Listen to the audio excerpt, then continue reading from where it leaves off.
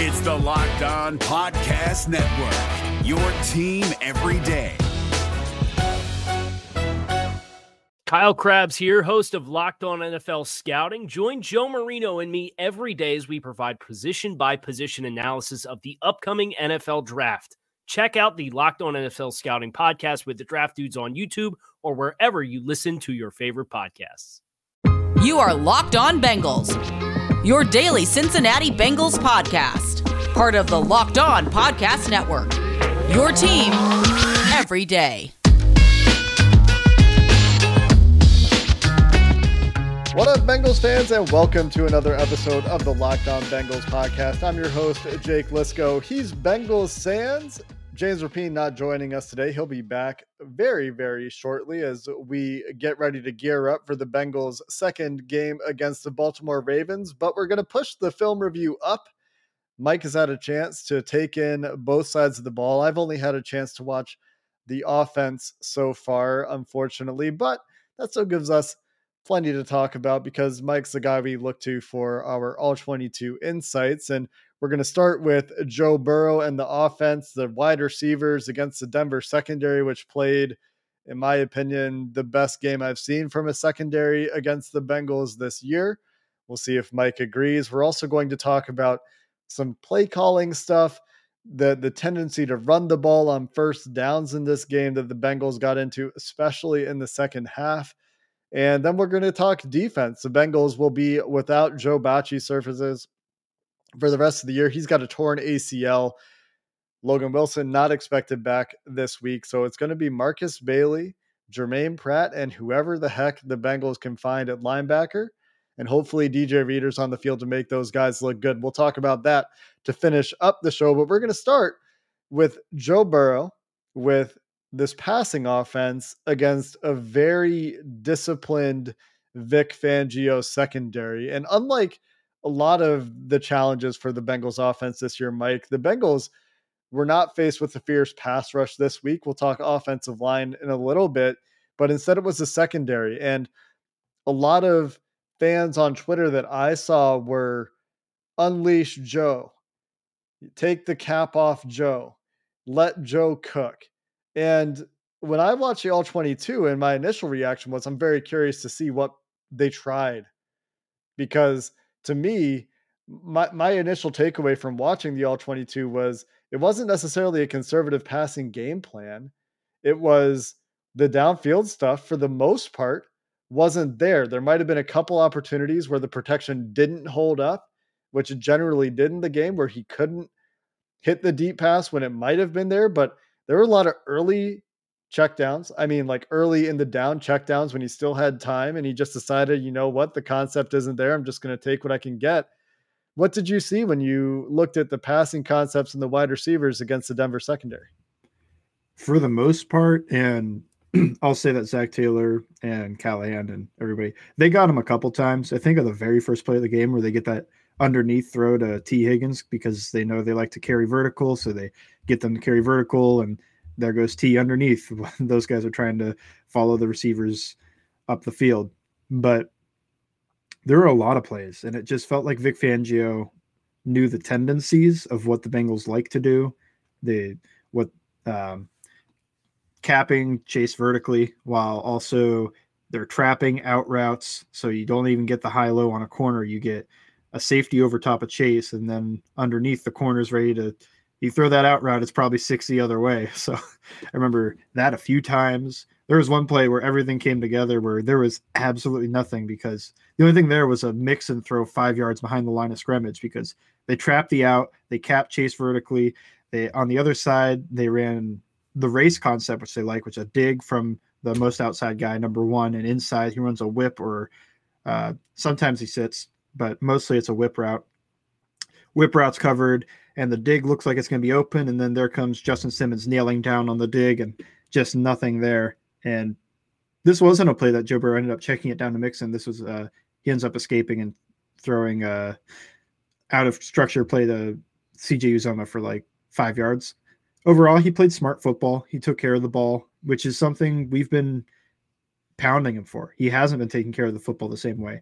And this is a game where you think the Denver offense isn't all that scary. So playing safe football is okay because eventually the Bengals will score, and hopefully, I mean, this ended up, they could have only scored 11 and won the game. 15 won the game. It wasn't a boat race to 30.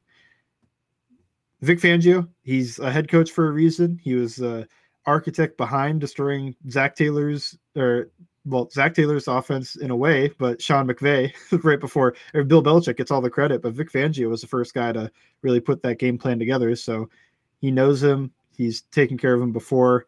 And yeah, just overall, the corners played so well. Like you said, the best game I've seen from a secondary, and they're put in good spots by their defensive coordinator.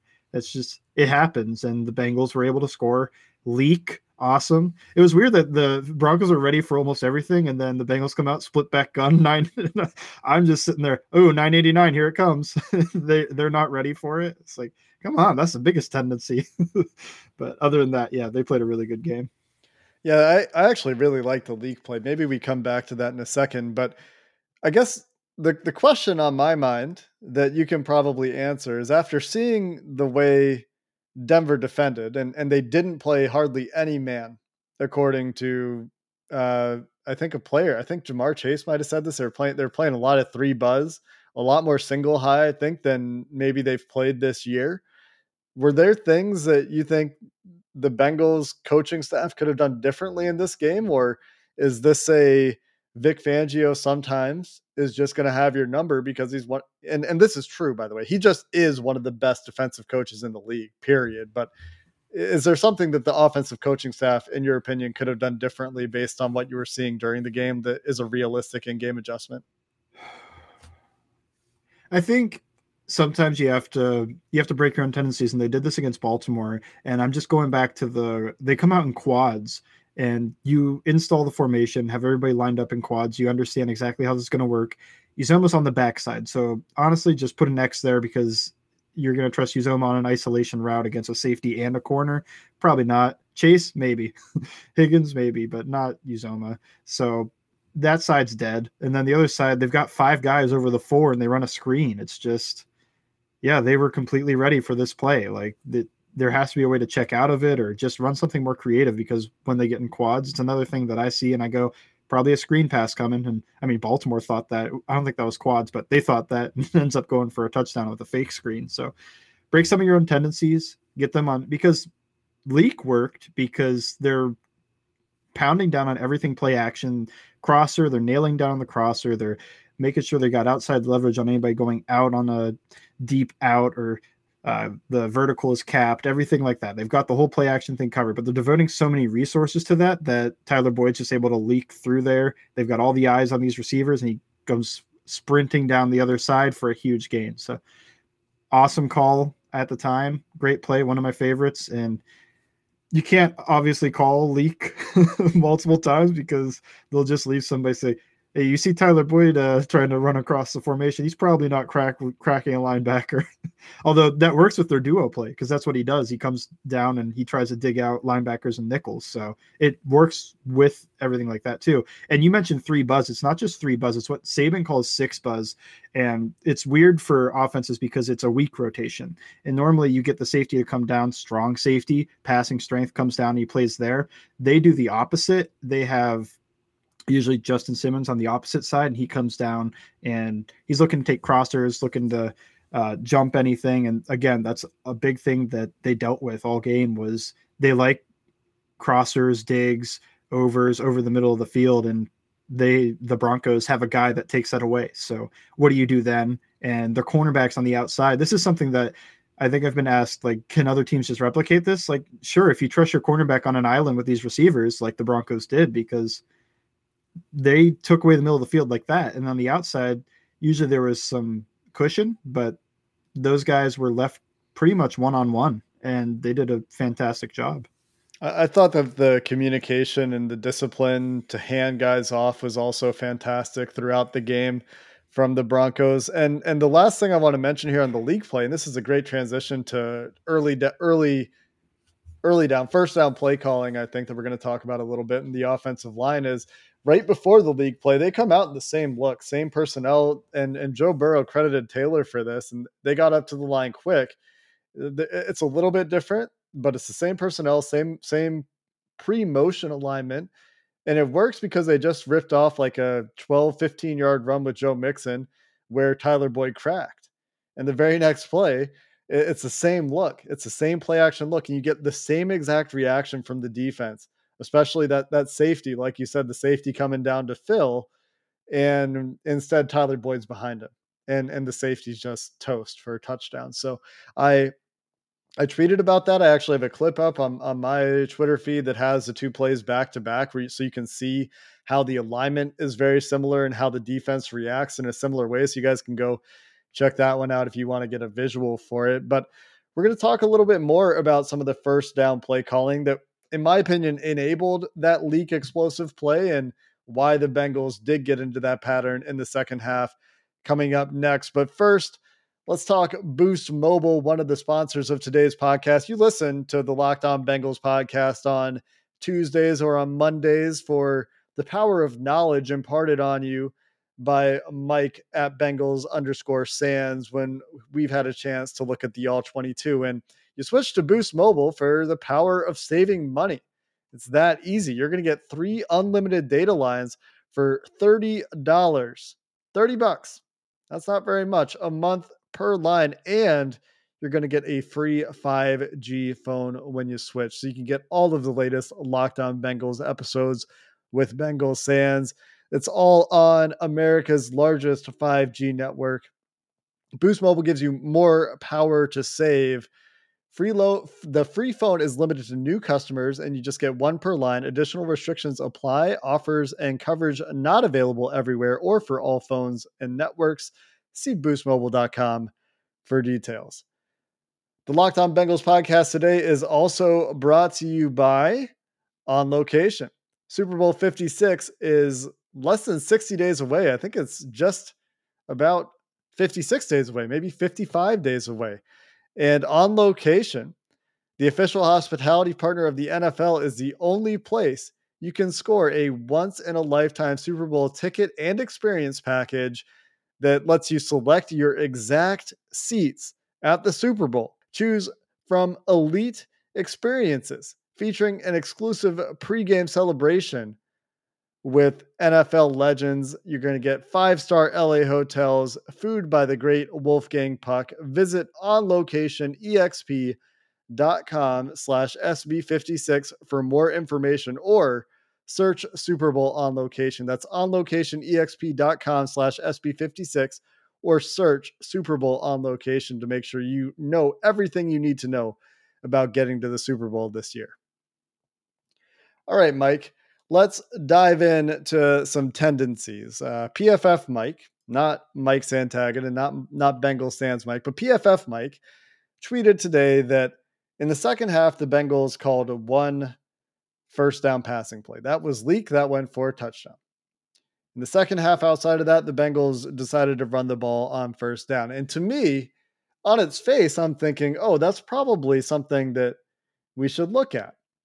That seems to me to be more of a problem than running the ball on 3rd and 8. And I think that there's still plenty of argument to pass the ball on the 3rd and 8 to ice the game. We're not going to get into that today. We covered it yesterday.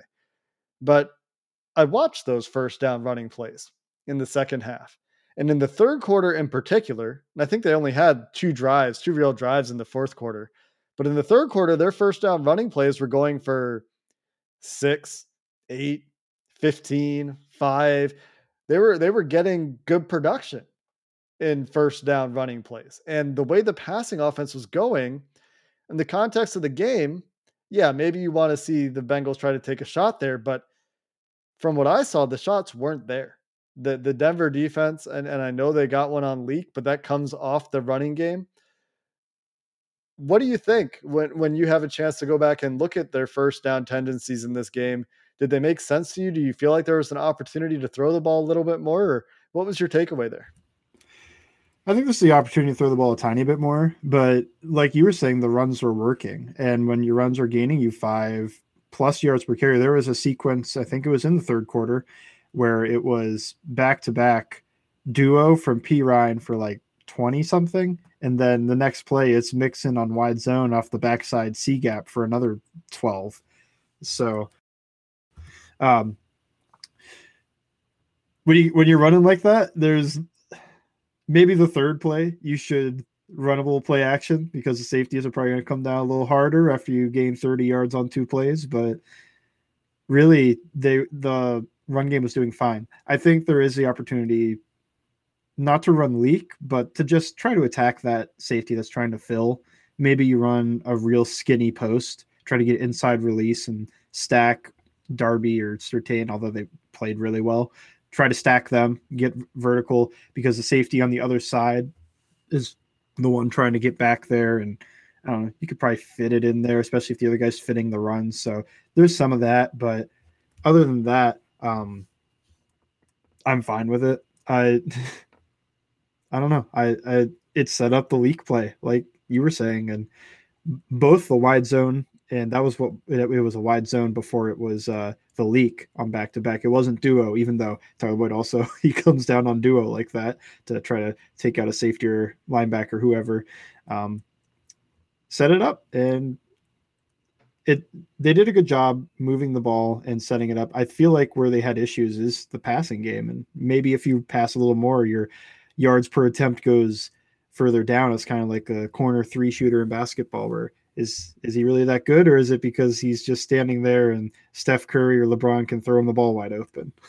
Yeah, and maybe on the other hand, they find something that works, and I guess that's the question, right? Because yes, the Denver defense is fantastic and talented and disciplined in their secondary, but the big upside in this game, and perhaps the reason they were able to go with the approach that they went with, is the offense is not terribly scary. And you deal with the running game in Denver, you're probably dealing with Denver, and the defense did that. And we're going to talk about the defense in a little bit, but before we do, let's make sure we hit the offensive line, who had a pretty nice game. And I think that the cautionary, discretionary disclaimer I want to make here before we get into it too much is Denver's defensive line is not so good. And so don't draw too many conclusions about Jackson Carman, about Fred Johnson, about Hakeem Adeniji, about any of these guys from this game, because it is important to note that they did face, this is probably the worst front four they faced, I don't know, in a long time, if not all year. But I thought they played well, Mike, and there were some ups and downs for Carman.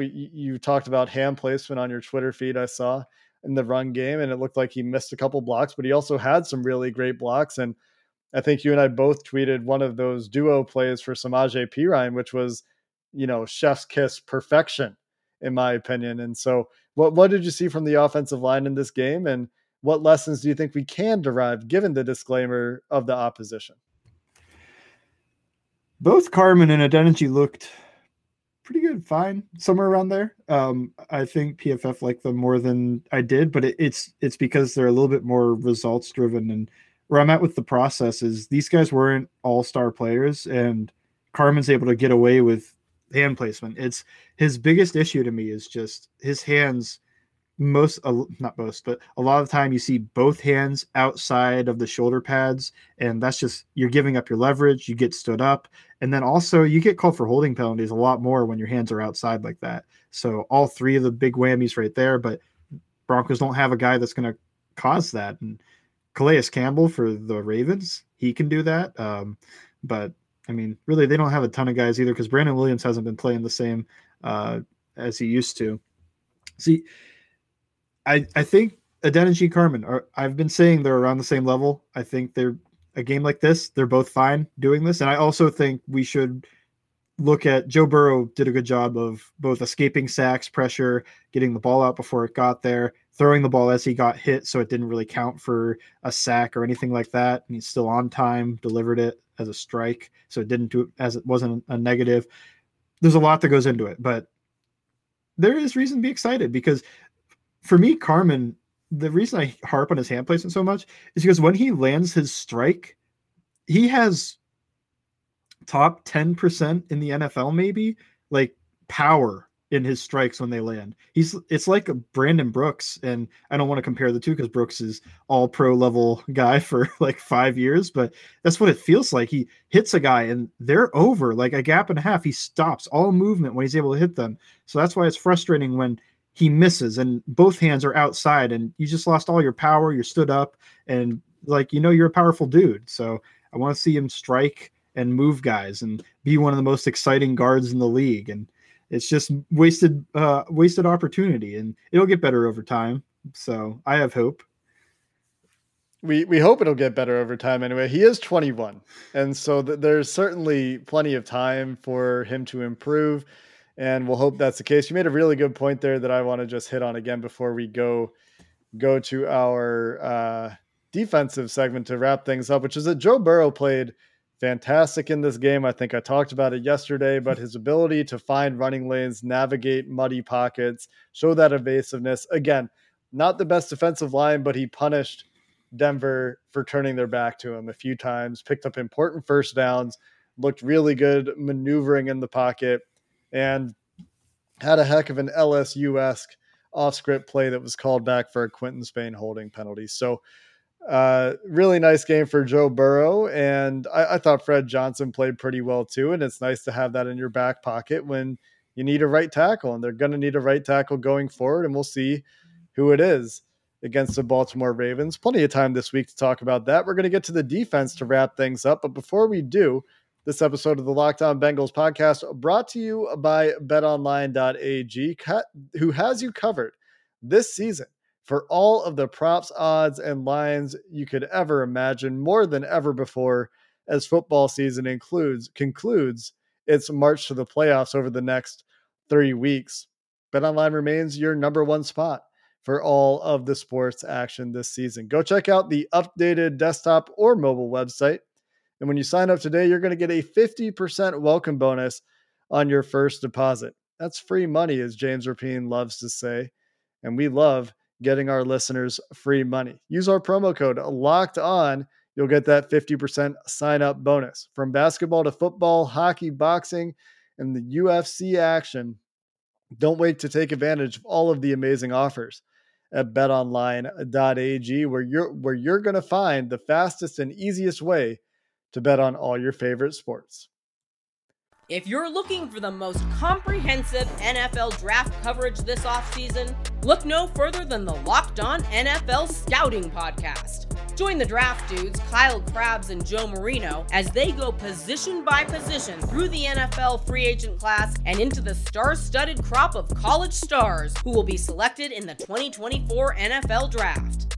If you want to know who your favorite NFL team should be adding to its roster, you need to check out Locked On NFL Scouting, available on YouTube and wherever you get your podcasts. Part of the Locked On Podcast Network, your team every day. All right, Mike, welcome back. Let's chat defense.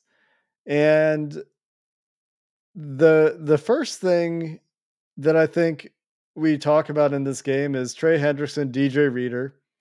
And the second thing I think we talk about is linebacker, where the Bengals are just beyond precariously thin at this point with the news of Joe Bachie tearing his ACL. Logan Wilson still not going to be ready. But the night and day difference when DJ Reader is on and off the field and this team's ability to defend the run, I think is where we start. And then we can, Trey Hendrickson had a great day. We'll talk about maybe what is and what isn't holding, or maybe we won't. But DJ Reader, Denver recognized the strategic importance of DJ Reader by staying in 11 personnel and trying to run with 3 wide receivers on the field. The Bengals generally responded to that with their nickel package, which took DJ Reader off the field. But DJ Reader, man, continues to be such an underheralded difference maker on this team with what he can do to make those around him better, especially in run defense. Yeah, and the Bengals, they like to play too high, split safety stuff. And they weren't able to get to that a lot last year because DJ got hurt. What they like to do is to utilize him as a unique chess piece. And he's a nose tackle, head up over the center. And when he could play both A gaps, it's just a numbers thing. when you're too high, split safety, unless your safeties are in the fit, it's called max fitting, but we won't get into it. You've got, let's say, 6 guys and 11 personnel. The offensive line is 5 plus 1. That makes 6 for them too. But with gap wise, you're short 1 gap. So you have to make that up somehow. Maybe you have an Aaron Donald that can penetrate and get 5 yards in the backfield by the time the handoff has happened. But for the Bengals, that's DJ Reader's going to stand up the center. He's going to play both gaps. He'll get a little bit of penetration, but he likes to play slow. Like, I'm watching, locked out, I'm peeking. And then once you declare you're going to this side, I'm shedding, because it's so many centers. It's not just Lloyd Cushenberry, who I think is having a pretty decent year. It's not just him. It's like every center he goes against, he's able to lock them out. He's able to shed them whenever he wants. He's been fantastic. Has a case for best nose tackle in the league, especially I think Vita Vea got hurt. So he was really one of his only competition. And I mean, there's other guys out there, but yeah, he's so much fun to watch. And it's the unique chess piece where the Bengals can play even in the box, and they're basically +1 because DJ Reader's taken 2 gaps. He's taken these 2, and everybody else can fit off of it. And what that does is it keeps your linebackers clean. When they try to double him, he grabs a hold of both, and they're not getting any movement, and none of them are climbing. So the linebacker just gets to flow over top and make a tackle. He's just the key to everything on the defense. And while I thought he was awesome, I wasn't expecting to be this important. Yeah, and that's the big thing there, right? How important can a nose tackle be? Turns out maybe even a little bit more important than we thought. And that's something that we actually talked about, I think, on this podcast in the offseason, when it's not just the positional value of nose tackle, but it's what that allows you to do in the rest of the defense, as you're talking about. It allows you to play too high. It allows you to get a numbers advantage where you don't actually have one, or get the effect of a numbers advantage where you don't really have one. Let's talk Trey Hendrickson next before we talk linebackers. Garrett Bowles committed, I believe, 2 called holding penalties, and one of them saved a strip sack, and one of them was also late in the game in the 4th quarter that set the Broncos back. And Bengals fans are screaming for holding penalties the entire game. And there's a couple things here. One of them is Trey Hendrickson had a good game. And as a pass rusher, at least, he was good. Garrett Bowles is a fine left tackle, and Trey Hendrickson was giving him a hard time. He also had the half sack, and turns out the sack streak is not officially continued. It's now a streak of games with at least a half sack, and he needs to get to 12 games to match Javon Curse, who has the 12-game record for games with at least a half sack. So a little bit different from the full sack streak we were hoping for Trey Hendrickson. But the other thing to talk about here, just really, really quickly, we don't have to get into this too much, is the rip move and why it puts offensive tackles in a position where it looks like they're holding, even though the rule says that doesn't count as holding most of the time. Yeah. So this is something that's in the rule book, and you could ask me. I have a picture of it that I've posted a few times, but when the defensive lineman rips to disengage, and rip move is the most common move to disengage. So it's not just like Trey Hendrickson's doing something that's wrong on his part.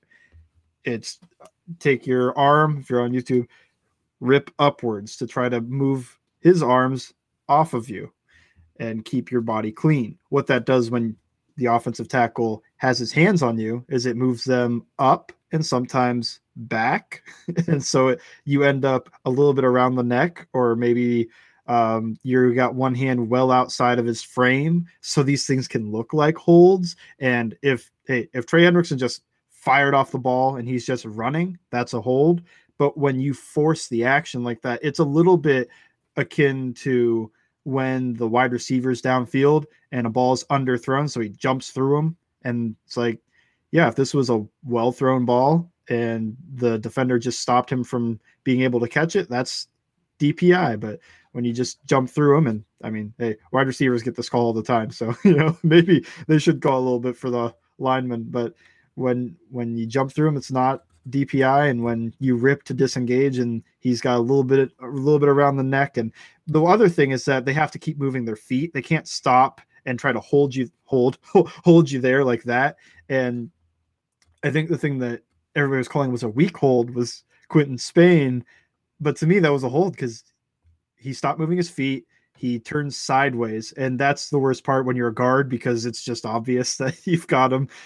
You're holding him somehow because you're faced towards the official now. When you're faced forward and you've got your back to the official, they can't see it, everything that's going on. But when you're turned, it's your hands are obvious, any move is obvious, and it's all about the feet too. You got to keep moving your feet. If you really don't want to get called, you have to keep moving your feet. And Bowles does, credit to him, he does a good job after he gets in that position not to stop his feet and just end up in a real headlock with him. He's got his hand there or arm around his neck, but he's still moving his feet and blocking. And that's the difference. And it doesn't look right, and I'm sure it angers a lot of people, but it's the right call. And it's happened to Trey Hendrickson all year. And if you're looking at it all year and you're wondering why hasn't Trey Hendrickson drawn a holding penalty every single play this year, because he uses the rip move a lot, like Mike said, it's a common move. That's fine. So just a little explanation there that I thought might be nice. He did get the holding call a couple times, and obviously the Bengals felt like they could have gotten a couple more times where they felt like Bowles wasn't doing enough to recover after the rip move, to reset, to keep his feet moving, whatever it is. But regardless, Trey Hendrickson had a nice game, and so did Eli Apple. We don't have time to talk about Eli Apple, unfortunately, but we do have time to talk about the linebackers a little bit. Jermaine Pratt had another really nice game, although PFF wouldn't have you believe as much. I do think that the linebackers had some issues in the run game, so maybe that's where that comes from, especially when DJ Reader wasn't on the field, as we discussed. But made a great play downfield in coverage, and now the Bengals have to figure out if Marcus Bailey and Austin Calitro and whoever the heck else they can find to play linebacker, Clay Johnston, can do what Joe Bacci was doing for them, which was actually playing decent linebacker. What did you see from this unit in this game, especially after Bacci went out? Thought Bailey was fine. This is almost turning into Al Golden is the linebacker whisperer of getting at least fine linebacker play. And some of that's DJ Reader. Some of that's their jobs are easy when you've got DJ Reader in front of you. But yeah, every guy they keep bringing in, I'm worried at first. And by the time they've played 15 snaps, I'm thinking, okay, they're not a liability. They're not a guy like, not to throw him under the bus, but like a Preston Brown that they kind of target a lot because he's slow and can't move anymore. Used to be a pretty decent player before he came to Cincinnati, but yeah, these guys can move. They can play the job that they're tasked, and part of that is Jermaine Pratt. I think also that Logan Wilson was awesome, and what he does is something they won't replicate. But to be an average level linebacker in his position, it's not as difficult as Jermaine Pratt to me, because like you just talked about with coverage, there was another awesome play that he has, and Tim Patrick runs a deep crosser over route. I'm sure everybody remembers the pass breakup, but for Pratt to, I think it was play action first, he steps up, sees the crosser, turns, run with it, robot, and he's sprinting stride for stride with Tim Patrick. And then not only Tim Patrick makes a play over him, Jermaine Pratt does the thing Trey Waynes couldn't, and he gets his hand in there and he rips the ball out. So it's just, you see the safety in him. You see the coverage skills. And now that he's playing, I feel like the game's moving slower for him. That's why he's having this good of a year. It's finally stopped being so fast, because when you move from safety to linebacker, the game speeds up. I mean, you're closer to the line of scrimmage. You're not taking your first step backwards every time. So no, I guess safeties don't always, but a lot of the time. So everything's happening so quick that, and the other thing is shedding blocks, but they almost don't even have to do that with DJ Reader. So everything's moving quicker. Oh God. Anyway, everything's moving quicker, and he's starting to pick it up, and he's doing a fantastic job. I'd be more worried if it was, I mean, it wouldn't be surprising that I'd be more worried, but I'd be more worried if it was Joe Bacci and Marcus Bailey, because I'd wonder, okay, who's the guy that's going to be able to recognize what's happening, pick up vertical routes from wide receivers and things like that. Instead, they're replacing the same position, and while Logan Wilson was much better than these guys at that position, they're still performing at least average to me. Yeah, you credit Marcus Bailey at least for on a blitz late in the game. They show zero and he drops out, gets in the lane of the crosser that Drew Lock is looking for, causes that little hitch and an overthrow as a result of the play. So Marcus Bailey, not your routine 7th round pick or your normal 7th round pick. I don't remember what exactly John Sheeran's words were on Twitter, but something like that. He has some upside is the point if he can stay healthy, and he's going to get a shot, I think, because he was the guy after Bachie left the game. Also, just real quick, again, want to shout out Khalid Kareem, had a really nice trio of plays there. I think we talked about them yesterday. Mike Hilton on review, I think, did some things that have been pointed out that really led to some differences in the game. So shout out Mike Hilton as well. And that's about all the time we've got today.